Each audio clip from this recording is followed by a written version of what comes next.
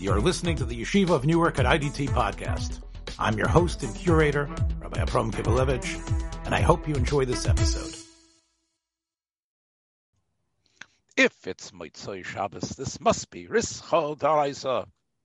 I'm Avram Kivelevich, and Rav Yosef Gabriel Bechafel is giving me a lot of stern looks as we begin a very stern episode, I guess, right? If we're talking here about another of our alternate possibilities, right? We're talking about something that I think many people have wondered, which is why the Mussar movement and the strength of the Mussar movement has sort of petered out, and what we have now, I know Rabbi Yosef talks about it a lot as a very watered down, homogenized, non-Mussar movement. What would have been, of course, had Mussar been able to achieve what it really wanted here, especially in the United States, that Rabbi Yosef and I are more familiar with. And I guess in Eretz Yisrael. Yes, but we should mention that in Eretz Yisrael, the kasha is noch schwerer than it is in America. Because in Eretz Yisrael, they didn't have the disruption, which we had. The rest of America, the Muslim movement never came. So Eretz Yisrael, Slabotka came in the 1920s, right? So you would figure that this Muslim movement would have continued alive and well in Eretz Yisrael at least, and it's dead there too. It's a bigger chiddush. Yeah. In other words, it's one thing in an alien environment like here that was perhaps antagonistic to many of the principles of Mussar. But as we can see, I mean, our hero, I think you wanted to specifically talk about, and correct me if I'm wrong, but the person that we want to... wrong. You could always just say that. Say that, look at the I'm wrong. Yeah. Ask for it. I deserve that. But when we speak about the Mussar movement, as a real movement, meaning not just a bunch of Jungelite who are being ole matregas, but actually a revolutionary movement, a thing that would change the whole way chinuch and yeshivas work and kolim and balabatim and communities work. Let's say that might have been what Rabbi Yisrael Salanter had in mind, and he definitely set the tone. But would you agree with me, and that's who you really wanted to talk about, that Rabbi Yozel Horowitz was really, in a way, the greatest mover and shaker and changer of the area around him of the Baalei Mussar. I mean, again, we do have great minds, right? Rabbi Yitzhak Petterberger. We do have Rav Naftali Amsterdam giving his machshava and wherever he was over there in the northern climates, and we also have incredible the mashgichim in Rav Yerucham. And who? What? Rav Simcha Kelm. But the one who is, I think, closest in his radical nature to Rabbi Yisrael Salanter would probably be Rabbi Yozel, no? I mean, Rabbi Yozel was the one who really took the ball and ran with it, right? He actually created these yeshivas and these mekaymas of Torah. It wasn't just there's a kelm and there's one yeshiva. He had networks and he had it working, and he had the shmuzerai with the balabatim. He had the money coming in. The Beis Yosef yeshivas in Europe were l'shem l'teferes. Again, they were only called Beis Yosef after he died. And then they changed the Beis Yosef. Before that, it was the Novardik derech, and even after they had to leave Novardik. I have on my shelf, I just put it up behind me, an incredible book called Novardik by Shmuel Ben Artzi. Shmuel Ben Artzi was Benjamin Netanyahu's shver. Netanyahu's shver. Wow. He learned in Novardik. And he wrote this book when he was in his 90s, and it's an incredible book. It's like historical fiction, more or less. But the impact on him, and we know from Chaim Grada as well from the yeshiva. It's on a hot list.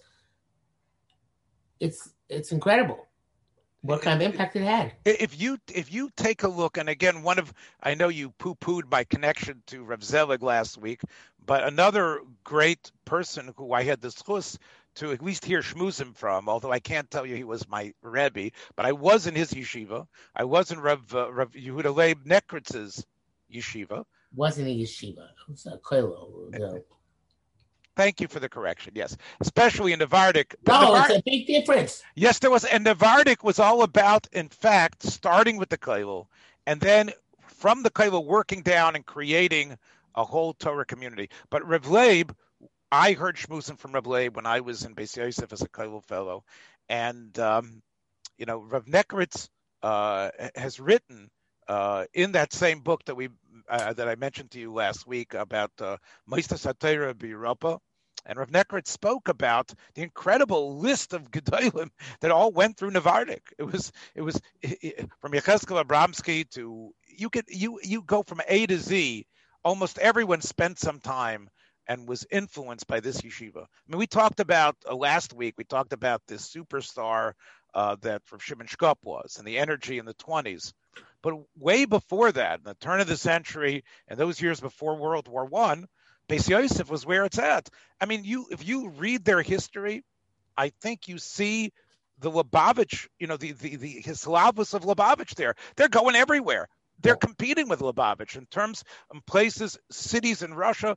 There are images, if you look at that book, cities, the most Savarfina cities have yeshivas with pictures of their yeshiva, and the Jungelite were just like the Shluchim Chabad. They were meant to go out and start a yeshiva and start a makom and build from the top down and create great makaimas everywhere. In fact, I saw something that Rav Yozel. Now it's interesting. Rav Yisrael Zalman. They asked Rav Yisrael Zalman about Rav Yozel, the dearth of ksavim from Rav Yozel. And I know you have Madregas Ha'adam, and it's a very difficult sefer to really get a lot out of, I think. I don't know if you agree with me. And he didn't really write it. He was editing it, and the Talmidim were writing it. But Rav Yisrael Zalman, they asked him, why this great man that you've called yourself to spend 6 weeks in Slutsk and really give chizuk, where's his ksavim? Where's his writing?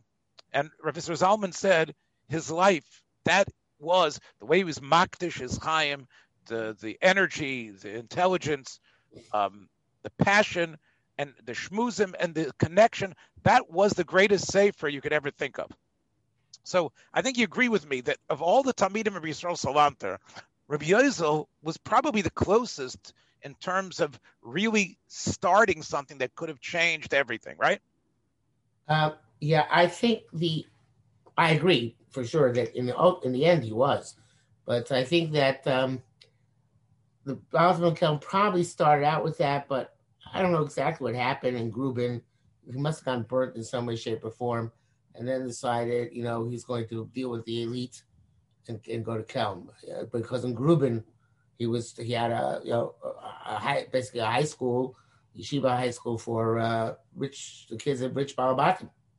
So I would think that it was more of an effort to educate that mind at that point, but it did not last. So yes, the Alter Novardik is the one who took the ball and ran with it. And the most, as we all know, most brilliant chapter and one of the most idealistic and perhaps to a certain extent even unrealistic chapter of Madregas Ha'adam is Mizakis HaRabim, the last one, which is written with extreme passion and it is really indicates a transcendent degree of devotion to Habatzas Torah, which, as you said, I don't think was equal to Lubavitch until this Rebbe. So we're not at the time that the Novardik were active. It's interesting when I was reading about one of the shtiklach from Rav Yozel, he talks about the idea that why can't we be like the yeshivas of Bovel? In other words, why can't we turn? Yes, we're in Golas, but the same way, at least the idea that we have from Chazal, that the whole community was a community of Torah, we can do that here too. And we can create suras and pumpadisas and the balabatim. Yes, of course, there's business, but it's all going to be, in a sense, tafel to this incredible edifice of Torah. Now, I want you now to explain to me and to our listeners why Rabbi Yozel and his chalaimos and his actions came under such severe attack, not only from the maskilim, who you'd expect that, but from the Rabbanim themselves. When we talk about the Pulmus HaMussar, the war against Mussar, why was it Rabbi Yozel was sort of like the main target for this? I think because of the stereotype which arose, which I'm sure we agree is not not anywhere near accurate. Novardik as being a place for people who are morose, you know, having strange practices. Um, they and it's especially the Muslim movement never completely conquered the Ulama yeshivas. There was even though there are places like Slabodka, there was a place like Kamenetz, which arose in opposition to the Muslim movements, and I think it was right across the river from each other, wherever it was, the same vicinity. So the I think you can draw a parallel perhaps to the early Hasidim and the Kalisker, who was even though he was a very evidently influential figure, was sidelined by the rest of the Hasidim. Would that not be similar? Yeah, well, I guess so. Rav Mikalisk was definitely, as a Talmud from Menachem Mendel Vitebsk, took a lot of the Chassidish tenets of the Baal Shem Tov and took them to an extreme. But you're right. There was like the physical manifestations of it. I guess that's what you mean. The Kalisker, what you want me to say, of course, is that he was part of a group that was called the Mahapchim, that we are going to turn ourselves. And they used to, not only did they learn, Tifa Chassidus, but they also were acrobats in terms of their bodies. But it was like, just like, you have the football players who do a flip when they get a touchdown. Part of what was part of an avoda that they did was they learned how to flip themselves over. So when they would flip themselves over, that was what's going on. Like, what is this? This smells like Sabbateanism, like these type of strange actions. So I guess what you're trying to say is that the Novardikers were extreme and very strange. You take a look at their pictures, by the way. I was checking out the pictures of Beis Yosef Yungalite, Novardiker Yungalite, versus Rav Shimon's Talmidim. They do look they're all black. They're all wearing black and beards. They look a lot different than what we talked about last week, Rav Shimon's smiling horde of Chevra. So they definitely did have an extreme look about them. And we know even from, the Rav Yozel himself did extreme things. 9 years he was out. Yeah. 9 years he was sitting there in the forest. And again, the way he treated his family, right? Was that part of the taina that these guys are meshugayim, that they are parasitic and they are destroying families? Was that part of it as well? Because I don't think that's the case. I think that there was certainly an idea to Kitzonius, but not. I don't think to that extent. I think that from Chaim Grad it also comes out that there was a normal aspect, despite the extreme devotion which the Chazanish tremendously opposed, as we know, to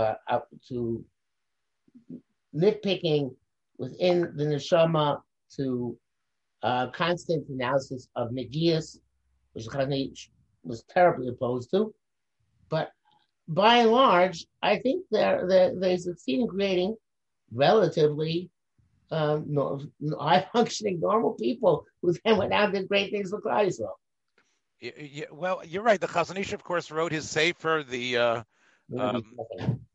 sefer against Mussar was really sort of his sefer was the Emunah B'Tochen. That was the sefer where he really talks about that. He puts in very poetic terms the difference between Mussar and what he feels is wrong with that. I think what's also strange is that, the canard seems to be that they don't really learn, that they spend all this time on ultra analysis of themselves and questioning themselves and doing these strange actions to rid themselves of various midos rois.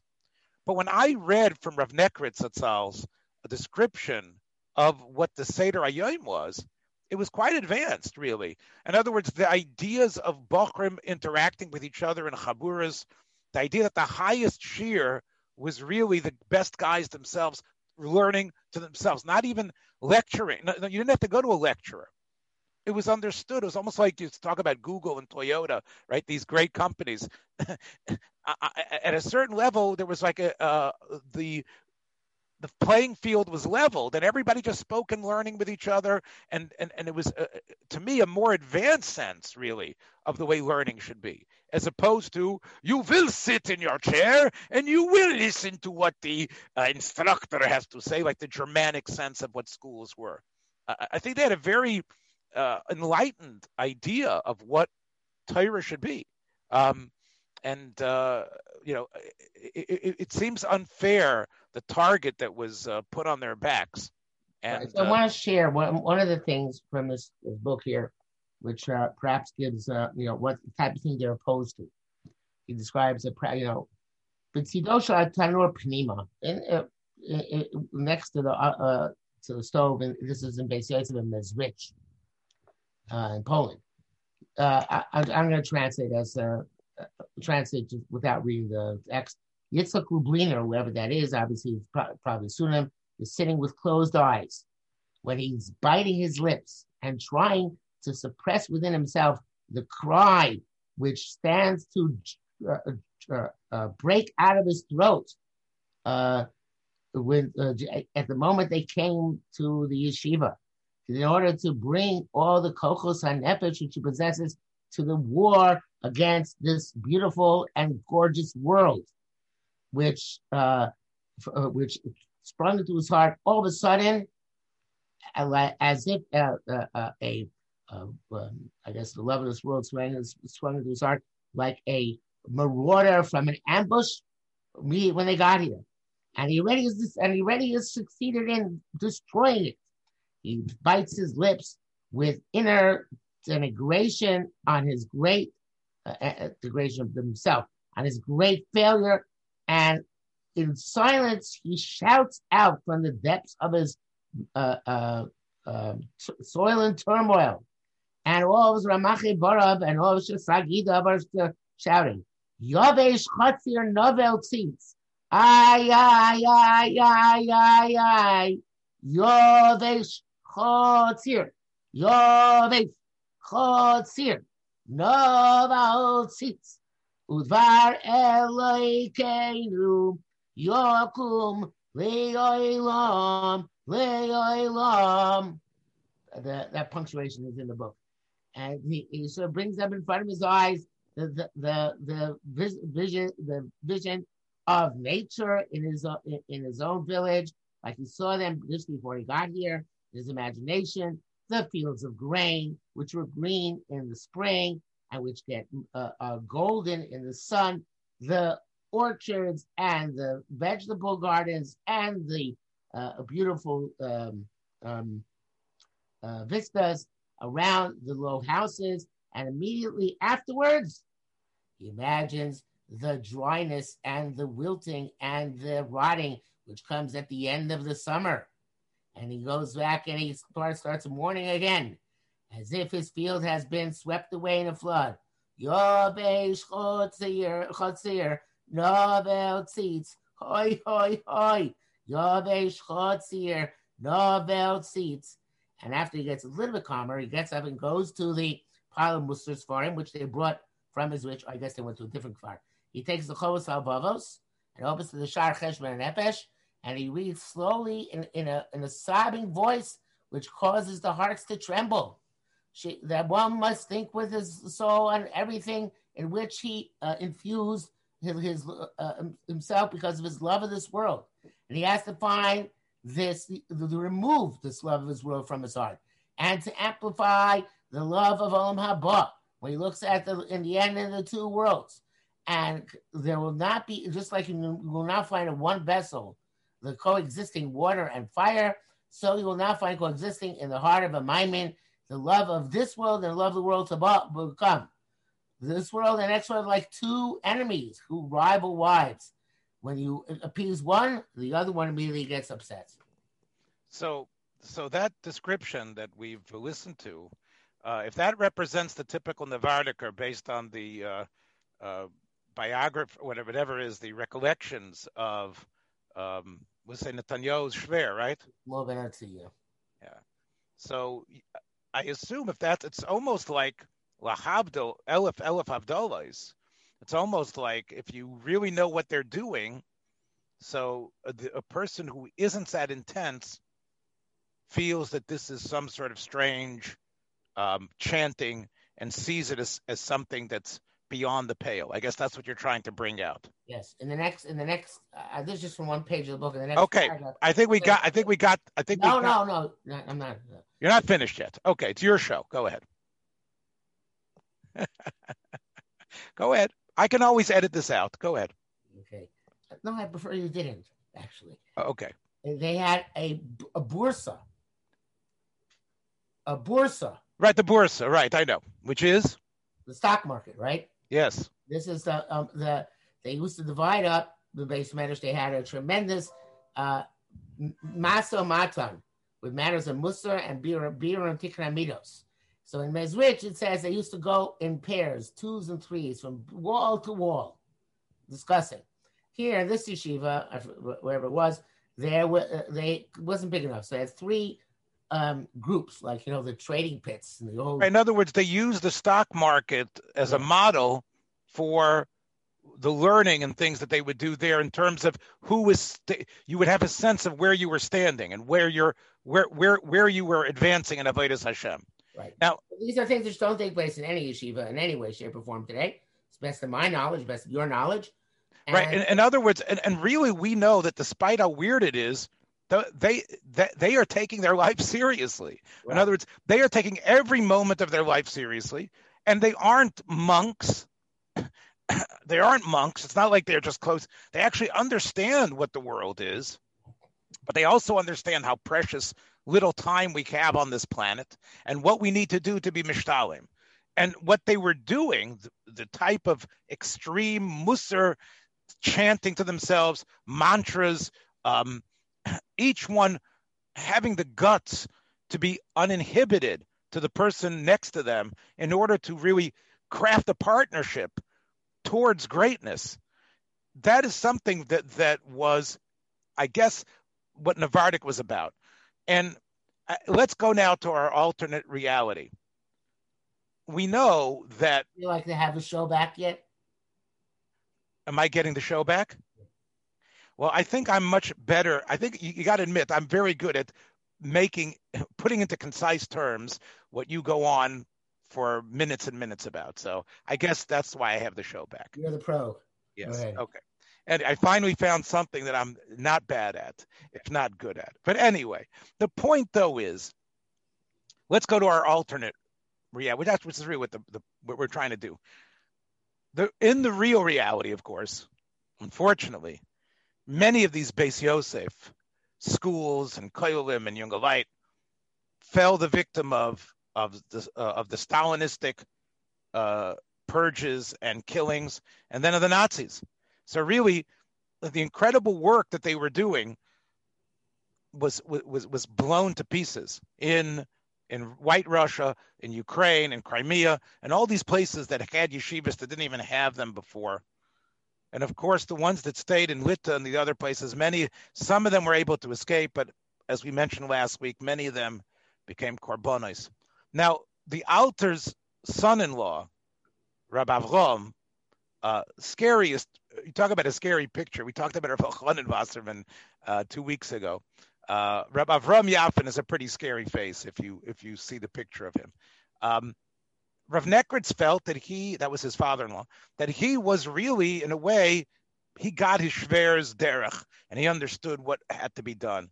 And he came to the United States, but as you said, he could not generate anything like what he had been able to do in Europe.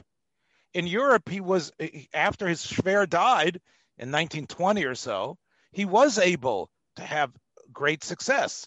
And as is described beautifully in Grada's book, right? Rav Avram, what happens here? First of all, is Rav Avram Yafin considered the great Moetzes here? I don't think so, right? I mean, he had his yeshiva, which I was zocha to be part of, but Beis Yosef in America, right? What was it? And we know that in Europe, in England, for example, I guess, would you say England had its greatest success? I don't know. This is more your territory. Gateshead.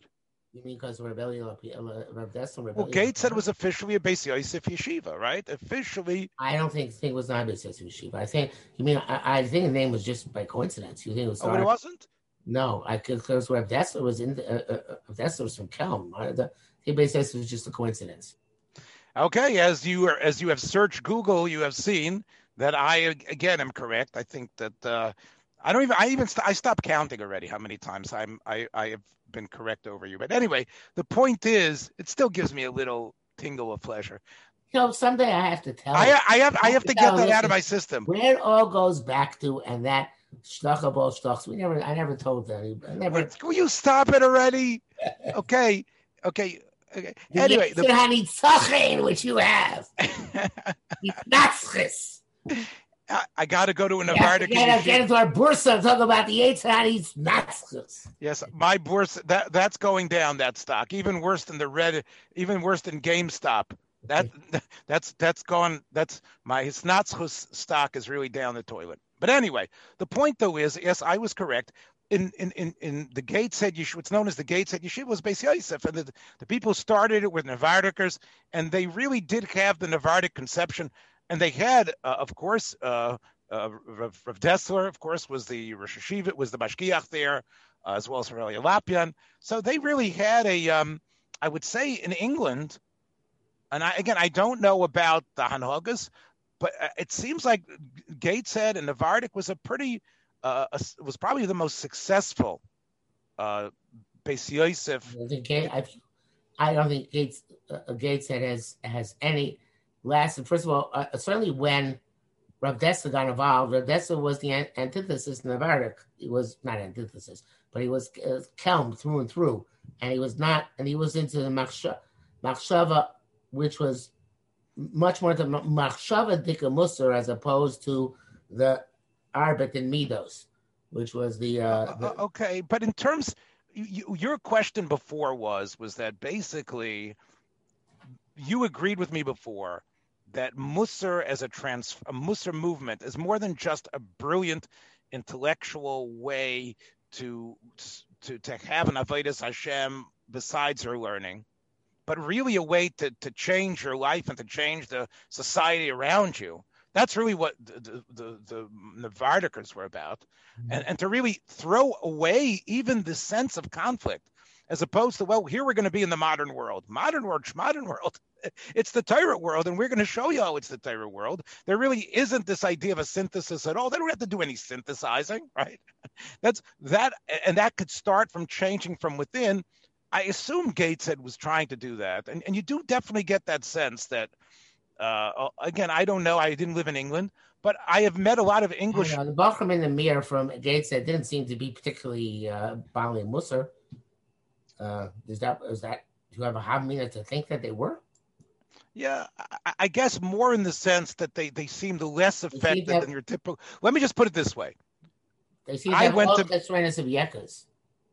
They were like Yekas. I'll tell you what I saw. When we came, we were American guys, and even the Philly guys, and even the Rosh Yeshiva Philadelphia was with me together in the mirror. He's now the Rosh Yeshiva. We all were very American, right? Despite the fact that we loved the Shir and we had Bikairis on Rav Nochem and who gives a better Shir and Rav Banish we're going to run away from, and we're going to have Chaburas till 3 a.m. and do all that stuff. In many ways, we still had a lot of the American silliness that was within us, or at least an American. The English chevra really who came from Gateshead that I knew were different. They had resisted much. They'd resisted in a much stronger way what we Americans had. So anyway, that's I don't know if that has to do with Novardik or not, but it might. So let's go with our alternate story. I'm going to let you carry the ball on this because I don't really, you've got the book. Tell me, let's say Rabbi Avram Yafin is more successful and things open up and somehow, the same way they're starting yeshivas in the Crimea and the Ukraine, Beis Yosef it's not Torah Masorah and whatever else, because by the way, they also started in yeshivas ktanos everywhere. That was what they were doing. Yeah. That it's really a Beis Yosef type of change. And that Right. somehow the Alter doesn't live that long, but his Talmidim do. They get to America, and they're able to start the Beis Yosef Shita, the Novardik Shita here, and throughout the United States. What's that reality look like to you? That alternate reality? Much more profoundly self-aware, self-conscious, value-driven, and I think even more intellectual type of human being, type of yeshiva student. I think to a certain extent, even though we regard Brisk as being intellectual, it's not. It's relatively shallow. Outside learning. We was a fellow we know from Chicago, so Tom in the Skokie Yeshiva. After we left Skokie Yeshiva, he went to Hebron, and he came back not from after 3 years in Hebron, and he went off to Harvard. And I feel a bit guilty because I pushed him to go to Hebron. And I asked him once, what was the issue? So they said in Hebron the learning was incredible, unbelievable, highest level of intellectual engagement. But when it came to anything outside learning, like Ashkafa, they were like in kindergarten. They're babies. Their thinking was immature and certainly incomplete.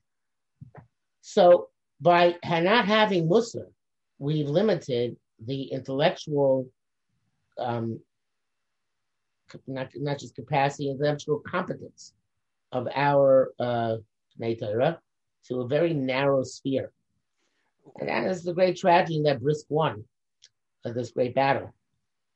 Brisk won over Reb Shimon, which we spoke of last week. Brisk won over Mussar when Itzler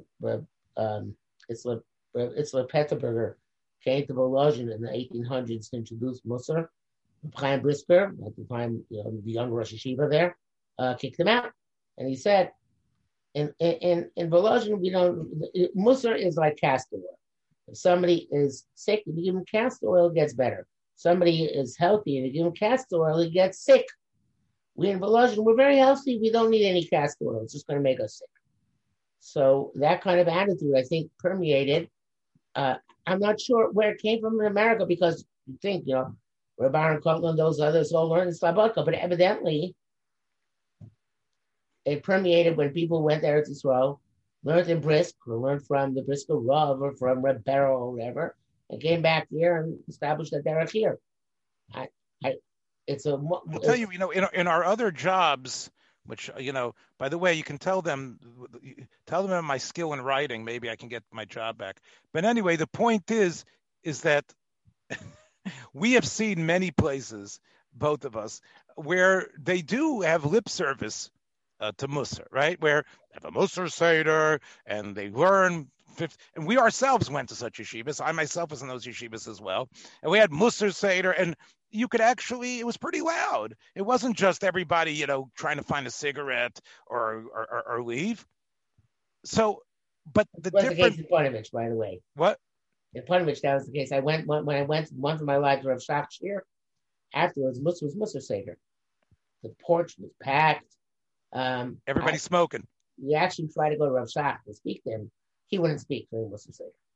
But everybody was out there smoking and everything. Yeah. Okay.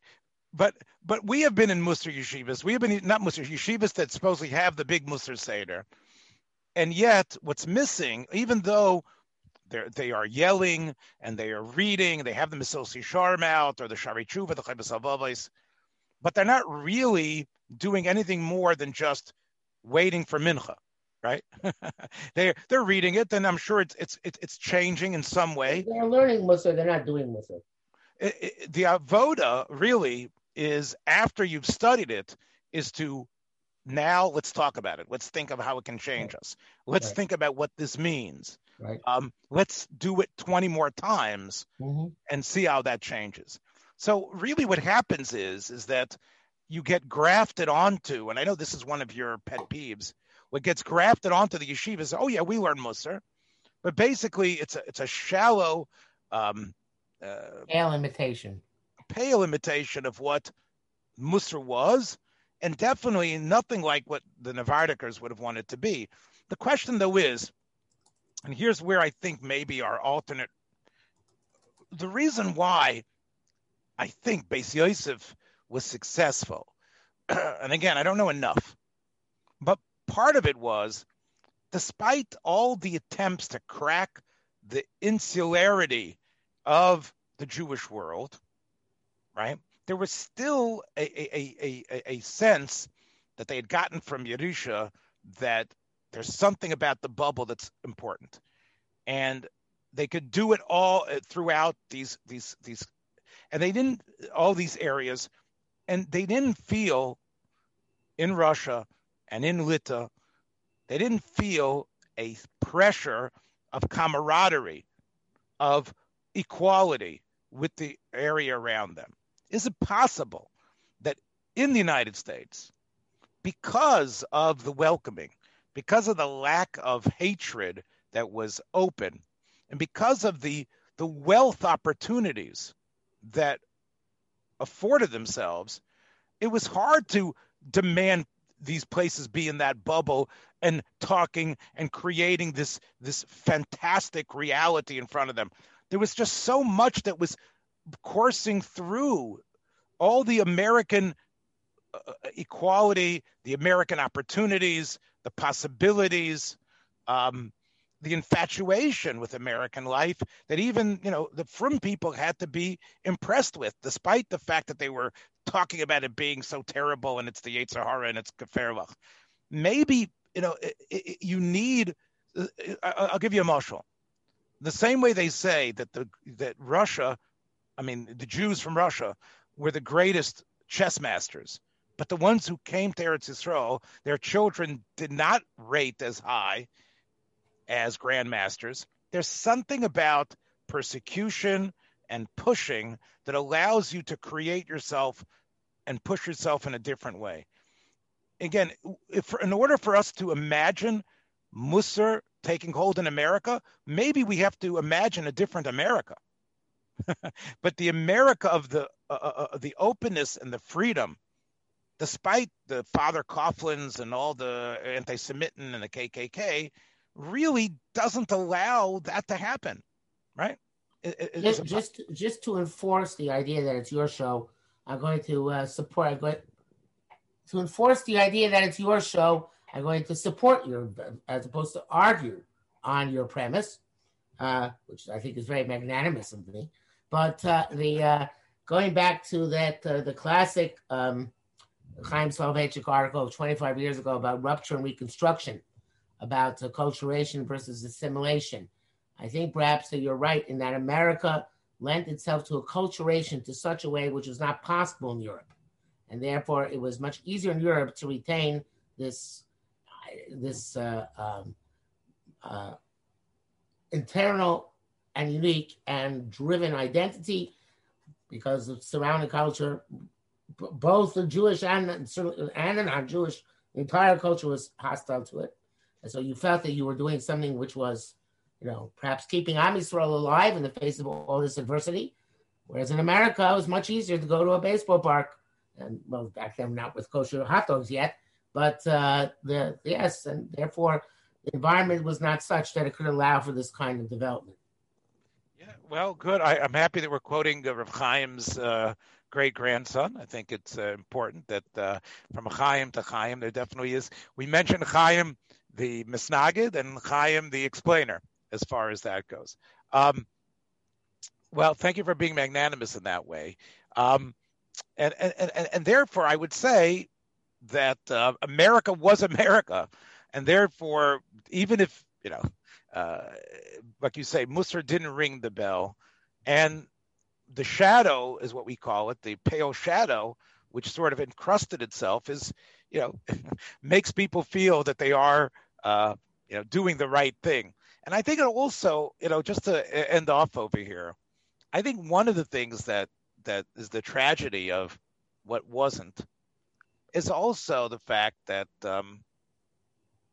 there isn't, there isn't places to turn other than Chassidish life. In other words, the idea of a real transformative avoida, that has his slavos, that really is inventorous, Right. that really changes you. So you have a fellow, he's not getting it from the yeshivas. There is no Mussar yeshiva to do it. There is no Novardik the way it was.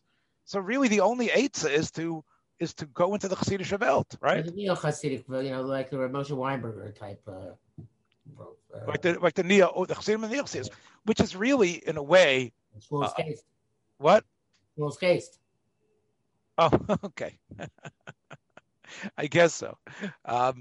And so the point is, and that I think is also it's sad because I think as Eliezer Zweifel has written in his classic book about the movements that arose in Klal Yisrael, Haskalah, Chassidus, and Mussar.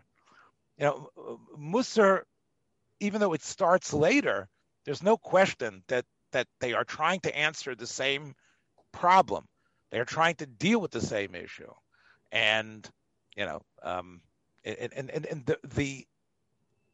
think Yisrael L'Gzei Rishava. You know what I'm saying? When we talk about, Gershon Shalom has said, the quality of mind that appears in the late 18th century, the amount of original thinkers is off the chart. He talks about, the Maggid Mizrich, the Alter Rebbe, who we've spoken about before, the Chayza. You just think about the sheer brain power going down to Chedush Harim and the Kotzker and beyond. And you can see those energies were used by Klal Yisrael, at least, at that time, but we can't say that they were wasted. Because look, you still have people, like you say, being mamshich in a certain sense. Whereas the brain power of Rabbi Yisrael and his great Talmidim, it's almost like, okay, God sent them as a matana to Klal Yisrael. What Shalom said about the Chassidish Rebbes and their minds, including the Ishbitzer as well and others, there was a le'umase. There was le'umase in terms of Rabbi Yisrael Salanter, and I would say Rav Yozel as well. And where can it ever be rediscovered and developed? I think that let's end here just with this one thing. I think that not only didn't it grow, but I think that Novardik has now become a sort of an insult. People will use Novardik who don't know what it is to say, oh, you know what a Novardiker is? A Novardiker is somebody who goes into a hardware store and asks for herring. Novardiker is someone who goes into a fish store and asks for nails. That's a Novardiker to learn how to work on gaiva. And everybody will snicker when they hear that. I think it's what is it? It's a punchline of a bad joke, which is really a tragedy. Kind of helm. Yeah. Interesting. We'll end with this. The Stipler was an Novardiker too, as you know, and he actually started as a shtickle Chabadsker, and then he went over to learn in Beis Yosef or Novardik. I don't know if it's called Beis Yosef yet. And he was he was a Mitsuyan over there. Yeah, he was Rosh Yeshiva Novardik in Bnei Brak. Yeah. So, that is another mystery. And is it possible maybe that Rav Chaim is a shtickle Novardiker? No, the Chazon Ish eradicated any trace of Novardik from the family. I'm talking about some of the weirdness of Rav Chaim. No. He didn't. He is really a Talmud of the Chazon Ish, and the yeshivas he learned in and Lomja and Petach Tikva. I don't think that he got it picked up anywhere. I don't see it. Yeah. Well, I was trying to maybe hope that was some of that spark. Well, the alternate history gets a little sad ending here. Okay. Hopefully next week we'll be able to bring you another possibility of something from the Torah world that could have gone a different way had things just been a little bit different. The butterfly effect, as we call it. All right. Take care, my friends. That's about it for this week. See you soon. Thanks for joining us for another episode from the Yeshiva of Newark at IDT Podcast. Be sure to subscribe on your favorite podcast app so you don't miss a single episode.